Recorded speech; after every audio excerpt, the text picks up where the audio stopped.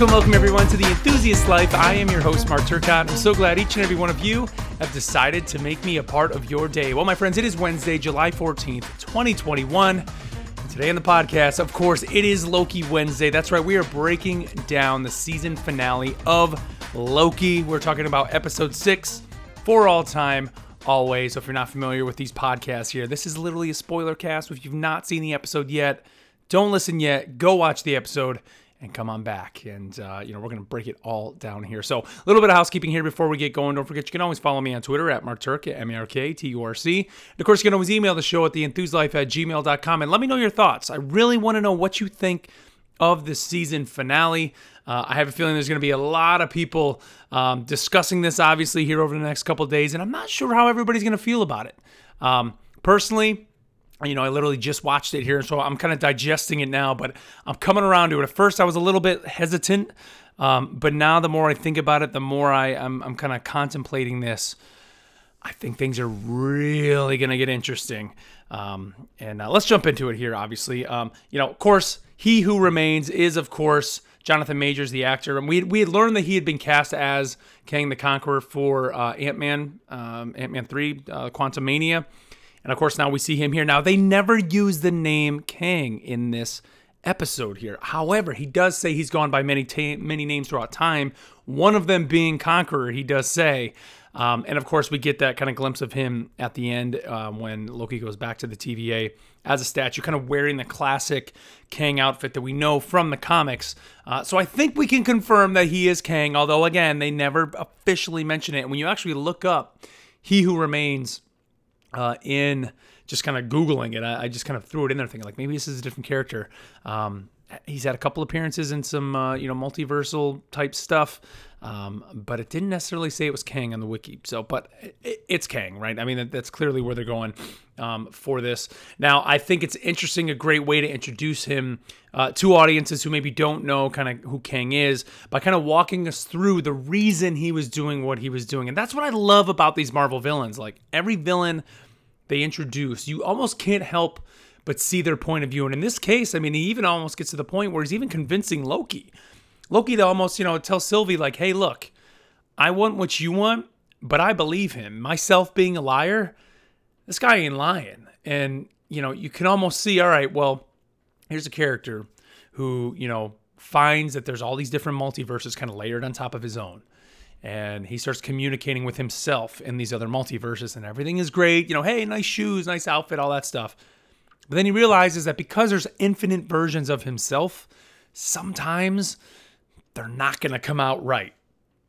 Right? They're not going to come out for wanting to do the right thing and maybe wanting to essentially conquer everything, right? And be kind of the villain and want to control everything, take the throne like Loki himself has always wanted to do. So he decides, all right, well, here's what I'm going to do. In my timeline, I'm a good guy. I'm looking out for the will of people and wanting things to be right, wanting things to be good. And this timeline seems legit. I'm going to create an agency that's going to go and basically clean up all that mess and ensure that there will never be a villainous, evil version of myself that wants to do that. And of course, there's this big multiversal war that kind of leads to all that. But in the end, he's the victor.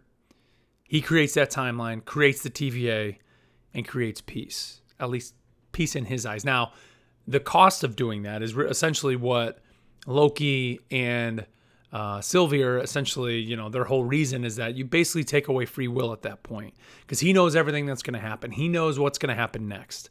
And by knowing that, you can't let anything ever diverge from that. And of course, that's kind of the nefarious evil side, quote unquote, of the TVA, is that, you have someone like Sylvie, who was just a young girl who never did anything, but they pull her out of her life and don't let her choose what she wants to do in her own life. And that's essentially the bad part of it all, right? But you can understand his reasoning, his logic, and how it gets to that point. You can't help but sympathize with that. And of course, Loki himself essentially does that, which leads to just an awesome fight between him and Sylvie. And I love the one comment, where they're kind of fighting and they kind of stop for a minute. And he says, you can't trust and I can't be trusted. And that's ultimately like the thing that's going to, kind of basically split them, or what is splitting them kind of in their relationship, I guess, and why maybe they can never get along, right? Even though, in the end, we want them to be together. We get a great kiss scene, which was just like, oh man, of course, we gotta have that moment in the season. He Who Remains offers them the option through Miss Minutes, which is crazy, right? That, I mean, of course he created her, but just to see her kind of in that moment was kind of interesting. Offers them, hey, I'm going to give you everything you ever wanted. She says to Loki, you're going to get the Infinity Gauntlet. You're going to kill Thanos. You're going to win in New York, beat the Avengers, and be able to sit on that throne. And by your side can be Sylvie, who's lived a lifetime of all the memories, all these happy memories, all these things, and you can do it together. We'll figure out a way for you to be able to do that. She can't trust it's going to happen. Loki, of course, can't be trusted because, who knows? And so it's like, there's no way they can really exist in that way. I hope in the end of all this, we can get that happy ending. I have a feeling we're not going to. I still don't think it's going to be possible, but I thought that was interesting. They both kind of had to ponder that and think about, is that something that we can do, through this? I thought it was interesting for, Renslayer, for Ravonna. Mobius comes back, confronts her. He's ready to essentially prune her, telling her the truth. She still believes in the lie. And from her perspective, even when the truth is kind of put in front of you, she's someone who says, like, she can't believe that it was for nothing. She even says, like, because Mobius basically says, like, there is a guy behind all this. Like, he created it. And she said, well, I can't help but believe that he did it for a reason. There's a reason why he would do something like that. And I'm still going to stick with it. Because what else does she have, right? However, we do learn Mobius, goes back. Well, he doesn't go back. He sends a 120. Was that her number? I forget what her number was. 115. Sends her back essentially with the TVA in 2018 to see Renslayer's office. She must have just been a teacher and kind of prove that she had a life beforehand. And literally, I mean, that's the only way it seems like these people will learn the truth, is to kind of have it kind of confronted to them. I thought that was kind of cool, kind of to have that arc for her to learn that she had a past. Now, where did she go? She goes through and she says, she's going to, what was the line that she used? That she's going to go and expose the truth or find, I forget what she said, but like, she's off on a mission now to kind of basically find what's going on. So we're going to see her again at some point. Who knows where she's going to show up. That's the interesting piece of all of this, is these people can show up kind of anywhere. I mean, I have a feeling that they're always going to have a purpose and a reason. I think we're going to kind of maybe know to expect some of that, but I think that would be cool if we just kind of randomly have some of these TVA agents just kind of pop up randomly, in some of these future movies that we're going to be getting here. Obviously with Sylvie sending Loki back and essentially stabbing He Who Remains. I'm going to keep calling him that. I'm not going to call him Kang right now because they're not using that in the MCU yet. But essentially taking him out, and he says, I'll see you soon. And suddenly, we see the multiverse just start branching. We flash back to the TVA. We see all those branches happening. So many things now kind of set to happen. Actually, in that moment, I thought we were just going to get the ending when Loki kind of sits down and closes his eyes, almost with like tears welling in his eyes. Really reminded me of the end of Infinity War. Obviously not as impactful because you literally had people dusting away. You had the Spider-Man moment, all of that. But it was kind of on that level where it was like just a sad ending, right? It was like that Empire Strikes Back ending where you're just like walking away on such a downer. And even still it is. But they continued it on to even show us a little bit more. So this branching has immediate effects. Now, we can say technically maybe Loki didn't go to the TVA that we know. It could have been maybe another, multiverse version of the TVA. It's not the same Mobius, all that stuff. But this TVA he goes to, number one, Mobius didn't recognize him, which was interesting. That it has immediate effects just like quickly. But then also the Kang statue, right? Or, the He Who Remains statue, kind of wearing that, was kind of interesting. So in this TVA, there is no, or have never been, timekeepers, I guess. It was just He Who Remains kind of leading it all. So then what is that going to mean? This has essentially kicked off what I think is going to be another multiversal war, leading, of course, to Doctor Strange, the Multiverse of Madness. That could be essentially where that is. And the interesting thing, Matt Clark, who you guys know from the Patreon podcast, one of the patrons of the show, mentioned in the Discord here while we were kind of going back and forth before I started recording, that he thinks, and this totally makes sense, that Wanda at the end of WandaVision, when she is kind of meditating in that post-credits scene and she hears her kids calling out for her, maybe that's it. Maybe that's the moment it all happened, that she hears them. They're still alive. It's a multiverse version of them. And of course, that's what's going to lead her and her motivation to find them, to kind of pull them in. So I think that's where things are getting set to kick off. Now, of course, the big thing, there was no end credits scene. So if you didn't want, if you kind of skimmed through like I did, I was like, what? And missed what was the big reveal in the credits. Loki will return in season 2. So there is a season 2 of Loki coming. Tom Hiddleston, of course, coming back. Very excited for that. Very exciting news to learn that here in this episode.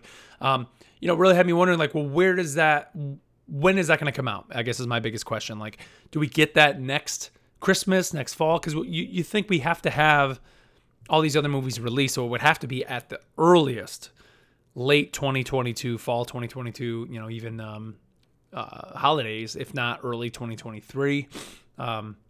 Maybe that's where we kind of get the remnants of what happens in this multiversal war, if that's really what's going to happen.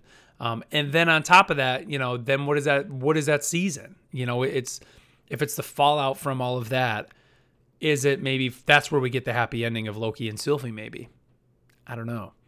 But the more I'm kind of talking out loud, I kind of stepped away from this finale a little bit hesitant. And part of that, I think, was actually He Who Remains. Like, it was one of those things where it was like, just the way that character was, like, in my head, how I thought Kang the Conqueror would be.